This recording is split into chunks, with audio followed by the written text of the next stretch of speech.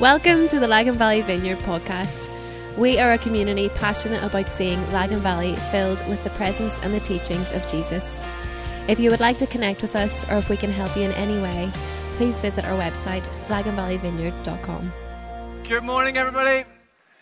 You're so welcome. If we haven't met yet, my name's Andy. I normally wear boots, but in the summer I wear trainers. Somebody saw me on the way in a couple weeks ago and was like, youth pastor vibes, Andy? And I don't know if it's youth pastor vibes, it's just trainers. But anyway, you're so welcome. If you're a guest or a visitor, we really hope that you feel at home. I just want to, I suppose, bring you into a little bit of what Stu was talking about there around finances and giving. One of the highlights or headlines of Mark's kind of announcement a couple of weeks ago was that this financial year, which will end in August for us, we've been running at around a sort of £5,000 or £6,000 a month. The odd month 7 deficit means, you know what that means. So, so we announced that. We know the season we're in. We know the challenges we're all facing, all those sorts of things. But one of, I guess, the crazy parts of my job is getting to do life with all of you radical Jesus followers. So 2 Fridays ago, family in our church transferred £80,000 into our general giving account. You're like, what do we do with that? Are we allowed to be excited about that? So you're like, your face is...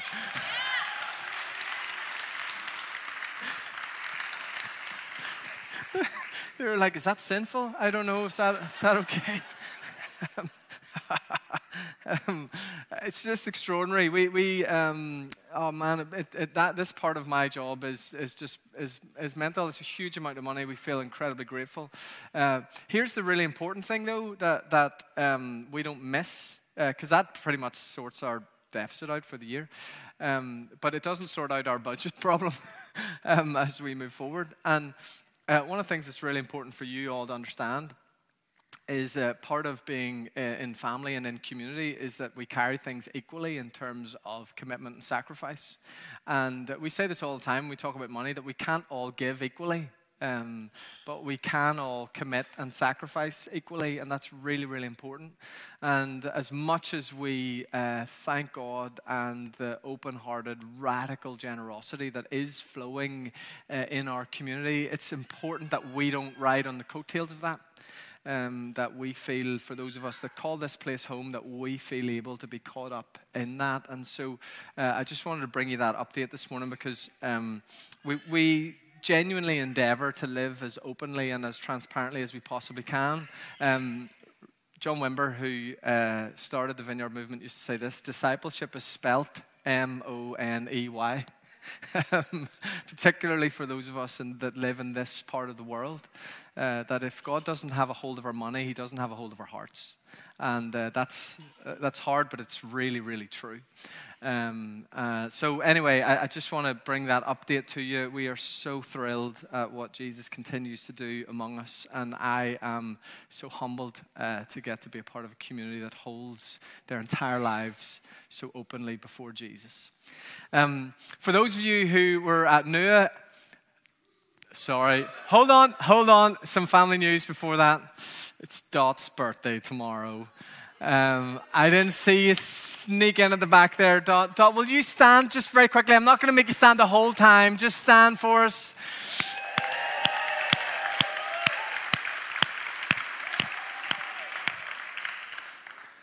We love you. Happy birthday.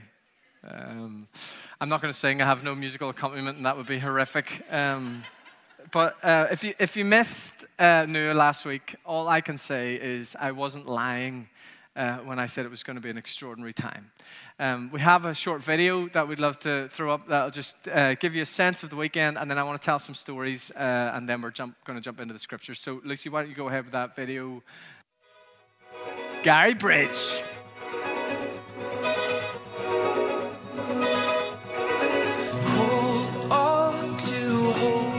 Don't let go, don't give up, there's rest for your weary soul, and time to heal, yet still you fight with what you're told, and hold on to your scars and wounds and past. fall. And I said, ooh, what would you do if you could lose all your burdens? Yeah.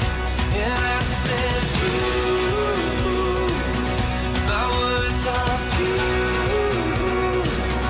but I love you. Those words, please hear them. Yeah.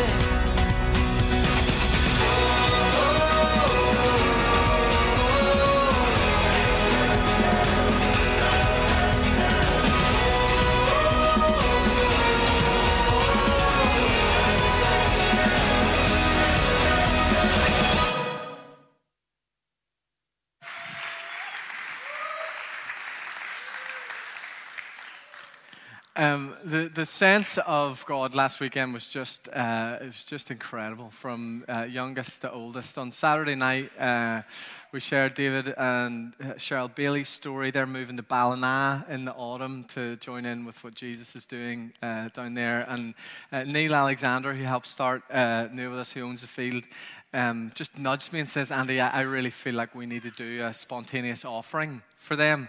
And I was leading the offering to hopefully cover our deficit for Nua the next day. So my face said, great idea, and my heart went, oh no.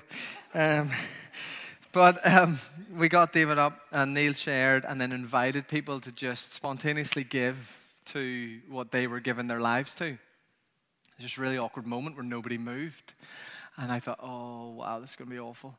And then this little boy who's about 4 years old walked right up to the front with two 20-pound notes in his hand and threw the 20-pound notes at David's feet. And then this just wave of generosity erupted all over the tent. And by the end of the evening, I think there was about $3,500 raised for David and Cheryl. There was a family up from south of Dublin, and they had a family wedding on the Thursday before Nua. And the mother of the bride, I think's brother, who lives in Portugal, was visiting for the wedding. And he had the weekend free, completely anti-God, anti-church. And she said, why don't you come to this thing we're doing County Down for the weekend? He said, what is it? And she said, well, it's a festival.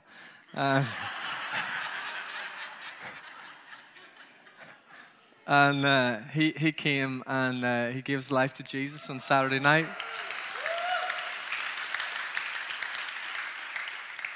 I'm going to talk in a minute about some of the stuff that was going on with our young people, our teenagers. But one of my favorite stories from Nua, right, was we were praying for a lady on Saturday night who, I don't know if you've ever had a moment in your life where you felt like God was asking you to do something, but you didn't want to do it. You're scared, you're wrestling, and you're in this kind of feeling torn apart. She is in that place. In the middle of praying for her, big tears rolling down her face, she just said, I'm just Jonah. And I don't want to be Jonah, but I don't know how to not be Jonah. And we prayed for her, and on Sunday morning, a man grabbed me at the back of the tent, Middle Eastern man, and he said, I am Austin Alexander's friend. So Austin is Neil's dad, who started Northfield, which is the field in which Nua happens. Austin happened to pass away exactly a year ago last Sunday. And he said, I'm Austin Alexander's friend, but I've never met his son Neil. Can you point him out to me? So I pointed Neil out. And later that morning, Neil was praying for that same lady from the night before who said, I'm Jonah. And the Middle Eastern man interrupted him, which was maybe a little bit rude. And he said, Neil, I'm your dad's friend. We've never met before because I live in Nineveh. Like actual Nineveh. So the lady who was getting prayed for as the interruption's happening, I guess, is maybe feeling a bit like, gosh, this guy's rude, until he said where he was from, and then her eyes opened like saucers. And Neil said, I think you should pray for this lady, And she had the most amazing encounter with Jesus as this man from Nineveh, his wife's from Northern Ireland, prayed for this lady. I mean, as I've kind of reflected on that this week, I'm kind of thinking, like, how New Testament is that story that, in the Old Testament, Jonah has to get swallowed by a whale and spat out and dragged kicking and screaming, really. In the New Covenant, God just sends someone from Nineveh. It's like the prodigal son meets Jonah, Anyway, it was extraordinary. There was just such a sense of faith and hope and possibility. And I suppose I want to say two things in this moment. First of all, 14th to the 16th of June 2024. Put it in your diaries. The tickets will come out in the autumn. But I'd really encourage you to prioritize being there. It really was an amazing time. But secondly, as you see from the video, New couldn't have happened without you. And so many of you served all weekend long and so hard in the run up to it. And we're just constantly in the background doing all sorts of things. Sunday morning, we invited the prayer team up. And I don't know if Lauren made it a requirement to be on the prayer team that you could only be in Lagan Valley Vineyard. That's kind of what it looked like. You guys just did such an amazing job. And I just want to say thank you for how you served and for what you made possible for so many people. So will you give yourselves a bit of a hand for that?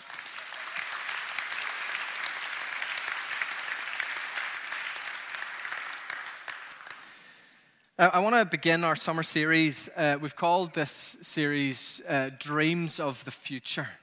And I spoke on Friday night at Nua about the eyes of faith. And in some ways, this is kind of part two, but it doesn't matter if you didn't quite catch part one. It's a word I feel like God has been stirring in me possibly for 2 decades. And I really feel like this is something that the Holy Spirit is doing in the church in Ireland at the minute. But I wonder if you ever heard that saying that you can't take people somewhere you've never been. It's a bit of a leadership axiom, that you can't lead people somewhere you've never been. James, would you get me a wee drop of water, please? My kind of belief is that's completely untrue. This idea that you can't lead people somewhere you've never been, it's totally untrue. Or if it's true, I am disqualified. Because where I hope we go as a faith community is somewhere none of us have ever been, including me. The more truthful saying, I think, is that we can never go places we've never seen. It's impossible to go places we've never seen. That the issue isn't have we been there before, the issue is have we seen it? Has the eye of our imagination and our faith been awakened to possibilities beyond what we have experienced in our lives? I want to read a fairly lengthy passage this morning that sort of frames this for us. It's the day of Pentecost, recorded in the book of Acts. Chapter 2. If you have a Bible, why don't you turn to Acts chapter 2. I'm going to read, thanks mate. I'm going to read the first 21 verses of Acts chapter 2. Come, Holy Spirit. When the day of Pentecost came, they were all together in one place. And suddenly a sound like the blowing of a violent wind came from heaven and filled the whole house where they were sitting. They saw what seemed to be tongues of fire that separated and came to rest on each of them. All of them were filled with the Holy Spirit and began to speak in other tongues as the Spirit enabled them. Now they were staying in Jerusalem, God-fearing Jews from every nation under heaven. And when they heard this sound, a crowd came together in bewilderment because each one heard their own language being spoken. Utterly amazed, they asked, aren't all these who are speaking Galileans? Then how is it that each of us hears them in our native language? Parthians, Medes, Elamites, residents of Mesopotamia, Judea, Cappadocia, Pontus, and Asia, Phrygia and Pamphylia, Egypt and parts of Libya near Cyrene, visitors from Rome, both Jews and converts to Judaism, Cretans and Arabs, we hear them declaring the wonders of God in our own tongues. Amazed and perplexed, they asked one another, "What does this mean?" Some, however, made fun of them and said, "They've had too much wine." Then Peter stood up with the 11, raised his voice, and addressed the crowd. "Fellow Jews and all of you who live in Jerusalem, let me explain this to you. Listen carefully to what I say. These people are not drunk as you suppose. It is only 9 a.m. This is what was spoken by the prophet Joel.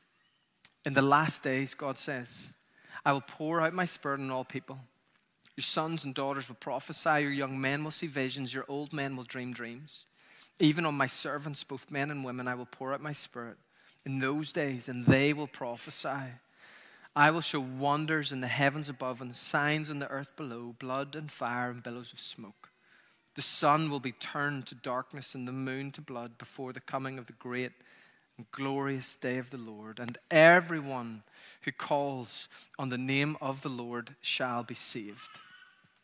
Let me pray.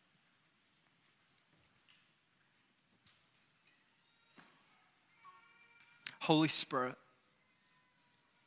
the one who fell on that ancient day, we welcome you.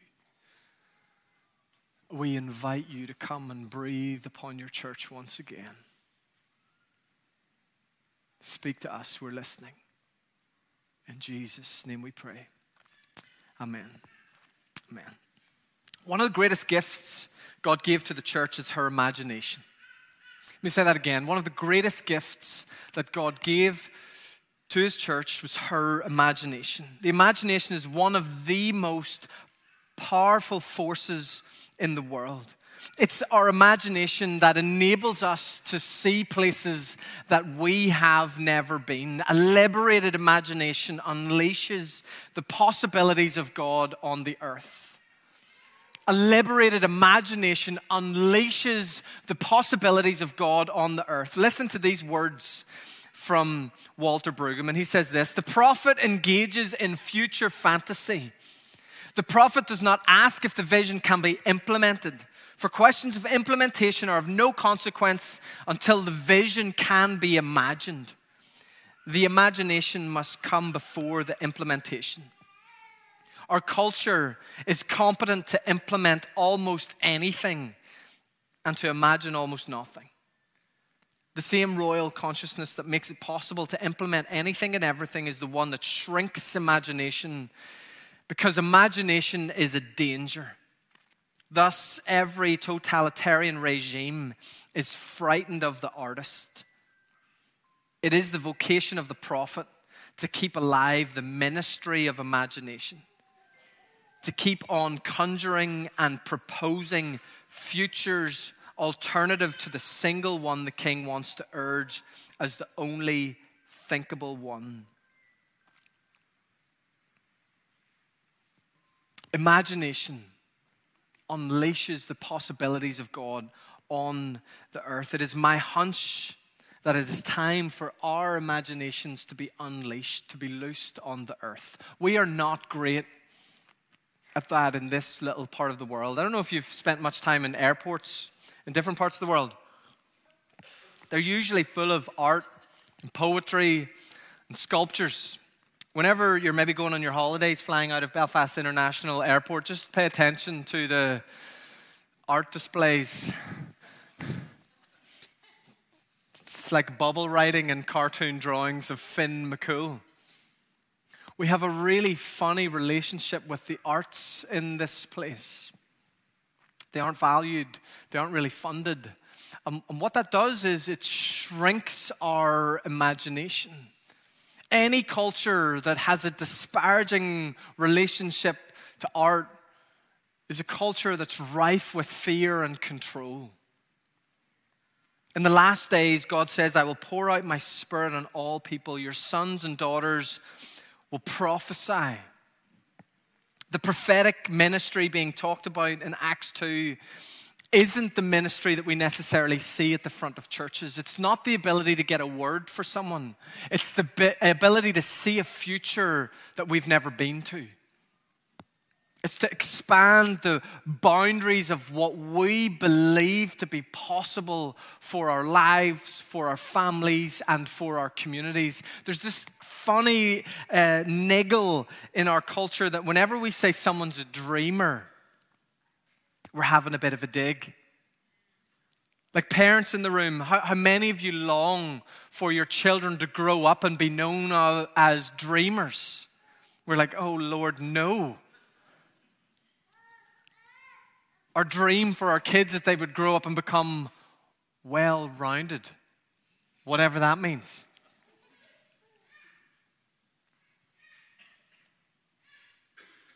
The impact of the infilling of the Holy Spirit is not pious living, it's wild imagination. The impact of the infilling of the Holy Spirit is not pious living, it's wild imagination. One of the things that impacted me so powerfully at Nua was Saturday night, our adult session finished. I wasn't paying attention to my phone through the service, and whenever it ended, I looked at my phone and I had texts from Chris and texts from Amy and texts from somebody else in the youth team with 2 words that had been going on for a couple of hours: youth tent. And I thought I probably should wander up there. And so I wandered up to the youth tent. It was at the top of the field, and I kind of snuck in at the back and hid behind a screen because my daughter was in the room and I didn't want her to realize that I was there. And they'd been going for hours, literally hours. By this stage in our program, they were supposed to be in a silent disco. You know, I don't know if you've ever seen one of those. They're kind of weird. Everybody gets a headset that gets the same music, but nobody, if you don't have a headset on, you can't hear anything. They were supposed to be enjoying a silent disco, but when given the choice to continue to worship, pray for each other, testify and prophesy, they went, give us that instead of some stupid silent disco. And I sat in the back of the room as they stopped their worship, they prayed for each other, and then they began to just share stories. This went on for about 45 minutes as young people just walked to the front and grabbed the microphone and started to share about what Jesus was doing in their lives. I wept because the depth of pain that they articulated was pretty horrific as they shared what life was like for them. Anxiety, depression, self-harm, suicidal thoughts. And in that context and that backdrop, they talked about experiencing Jesus, community, and hope. 20 years ago, I remember because I was a youth pastor then, a good youth talk was all about destiny. Come to Jesus and your dreams will come true. Bad theology and bad talks, most of them. But what I noticed on Saturday night at Nua was something completely different. It was teenagers learning to experience God and believe the gospel in the midst of real suffering and trials and testing.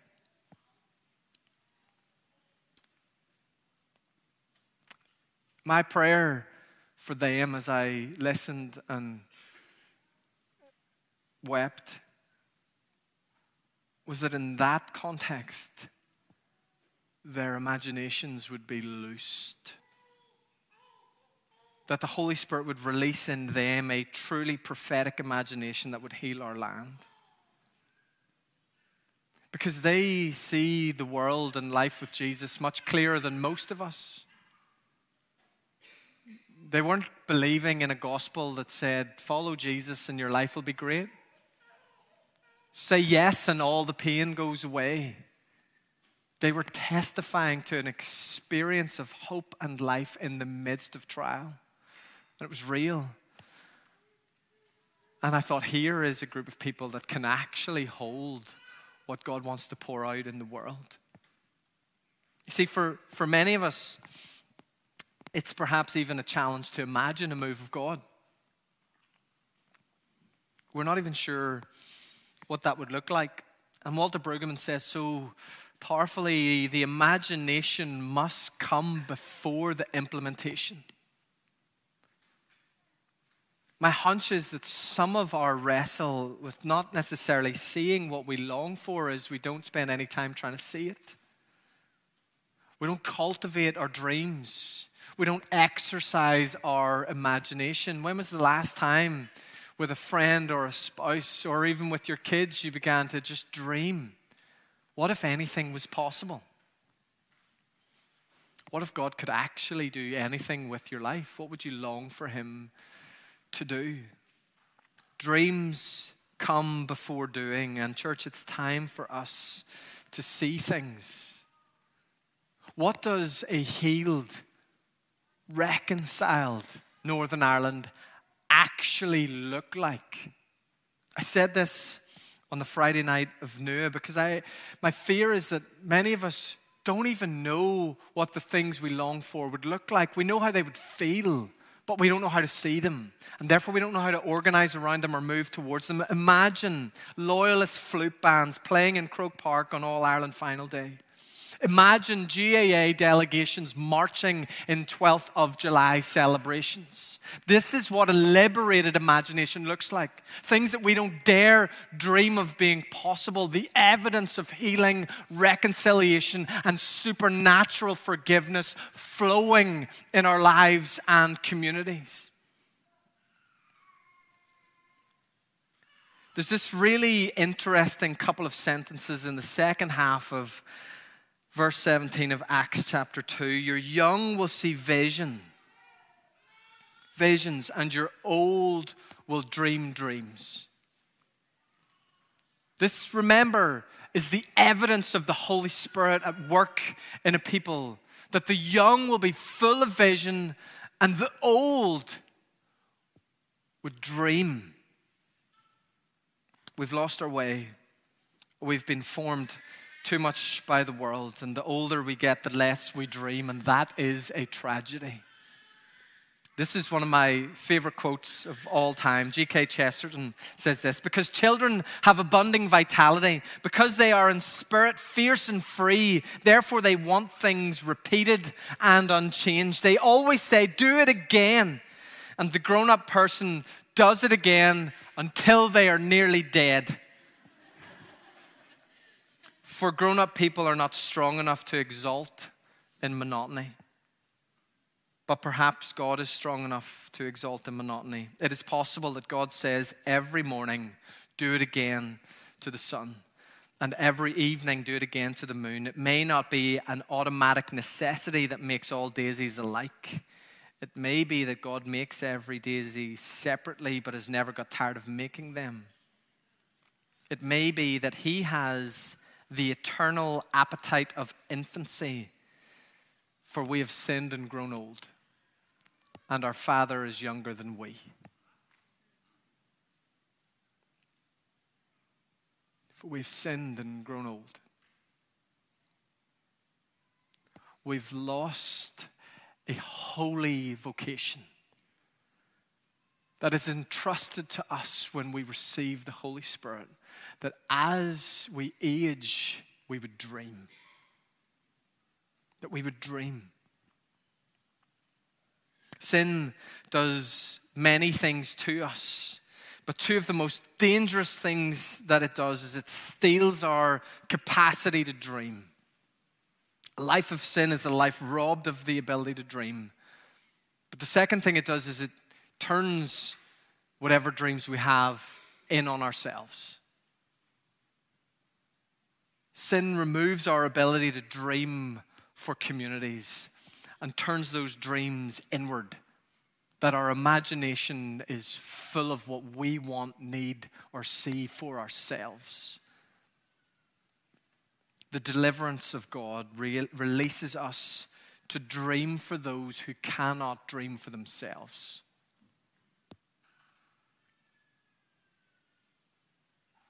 The young will have vision, and the old will dream dreams. In other words, the dreams of the old are supposed to fuel the vision of the young. When you sit round Sunday lunch tables, when you have toddlers on your knee, what are the things that you're whispering into their souls? My prayer is that they would be wild dreams. Dreams of possibility and hope for the sake of everyone. This is what elderhood is for.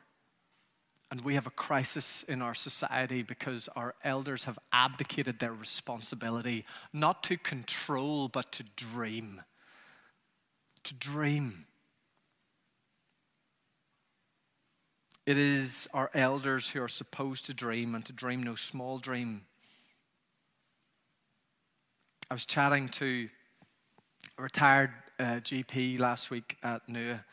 He finished his career in performance improvement at a national level in the NHS. You can imagine how much crack that was.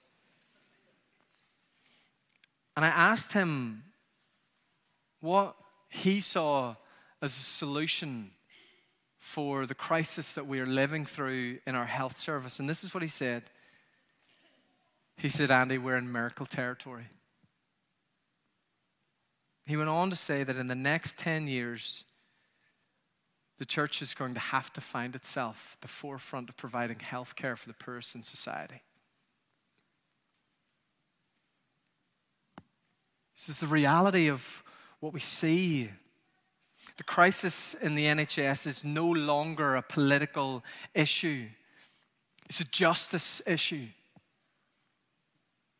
And it requires a prophetic imagination to see supernatural solutions for the challenges facing the voiceless and the marginalized across our society. This is not a social gospel. It is the natural outworking of the Holy Spirit alive and at work in the church, that our dreams of the future would be in response to the nightmares of the age that we live in.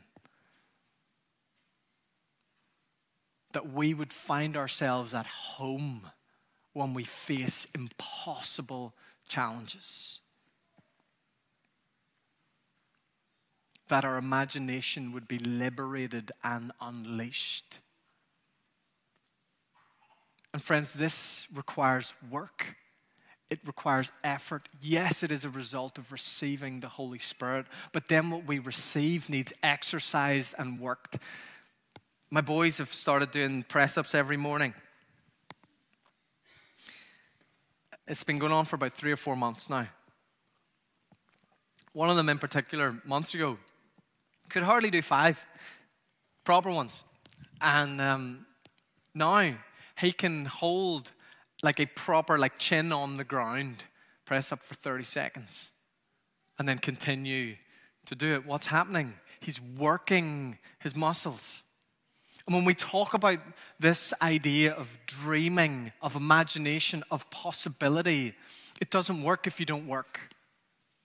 If you don't take the time to invite God by His Spirit to fill you and then to partner with Him in the space and place of your imagination. I want you to do an exercise when you get home. Get out a piece of paper and try and write your name with the hand that you don't normally write with. What you will discover is that you can.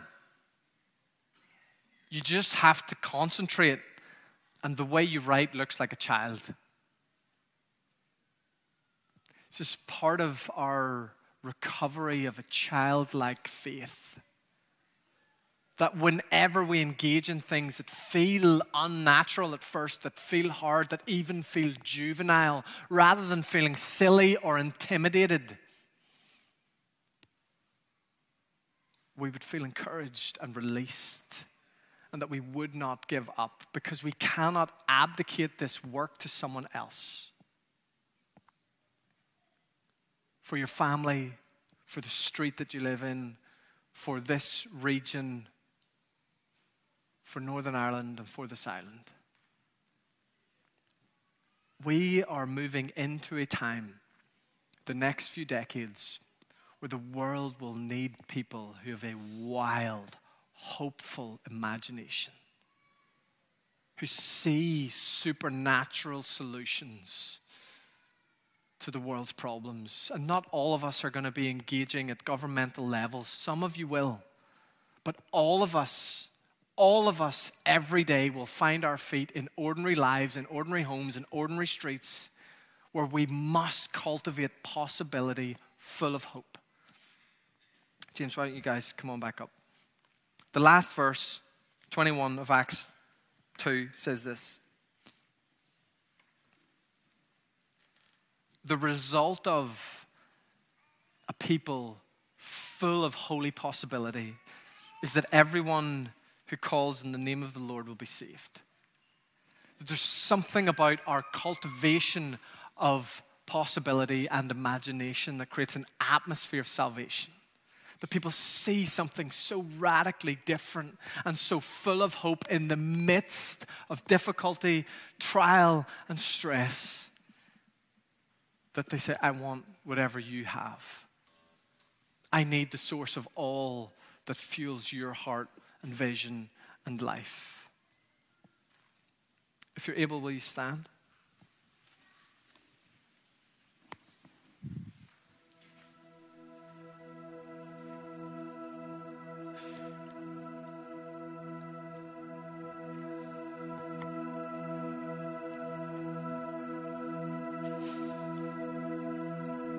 I want to invite our awareness of the Holy Spirit to increase. Then we're going to worship for a minute or two, and then I'm going to invite you to come to the front, and we're just going to pray for each other. But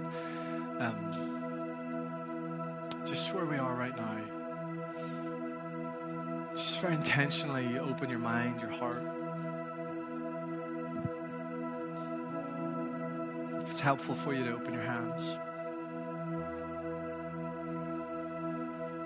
Holy Spirit, we welcome you.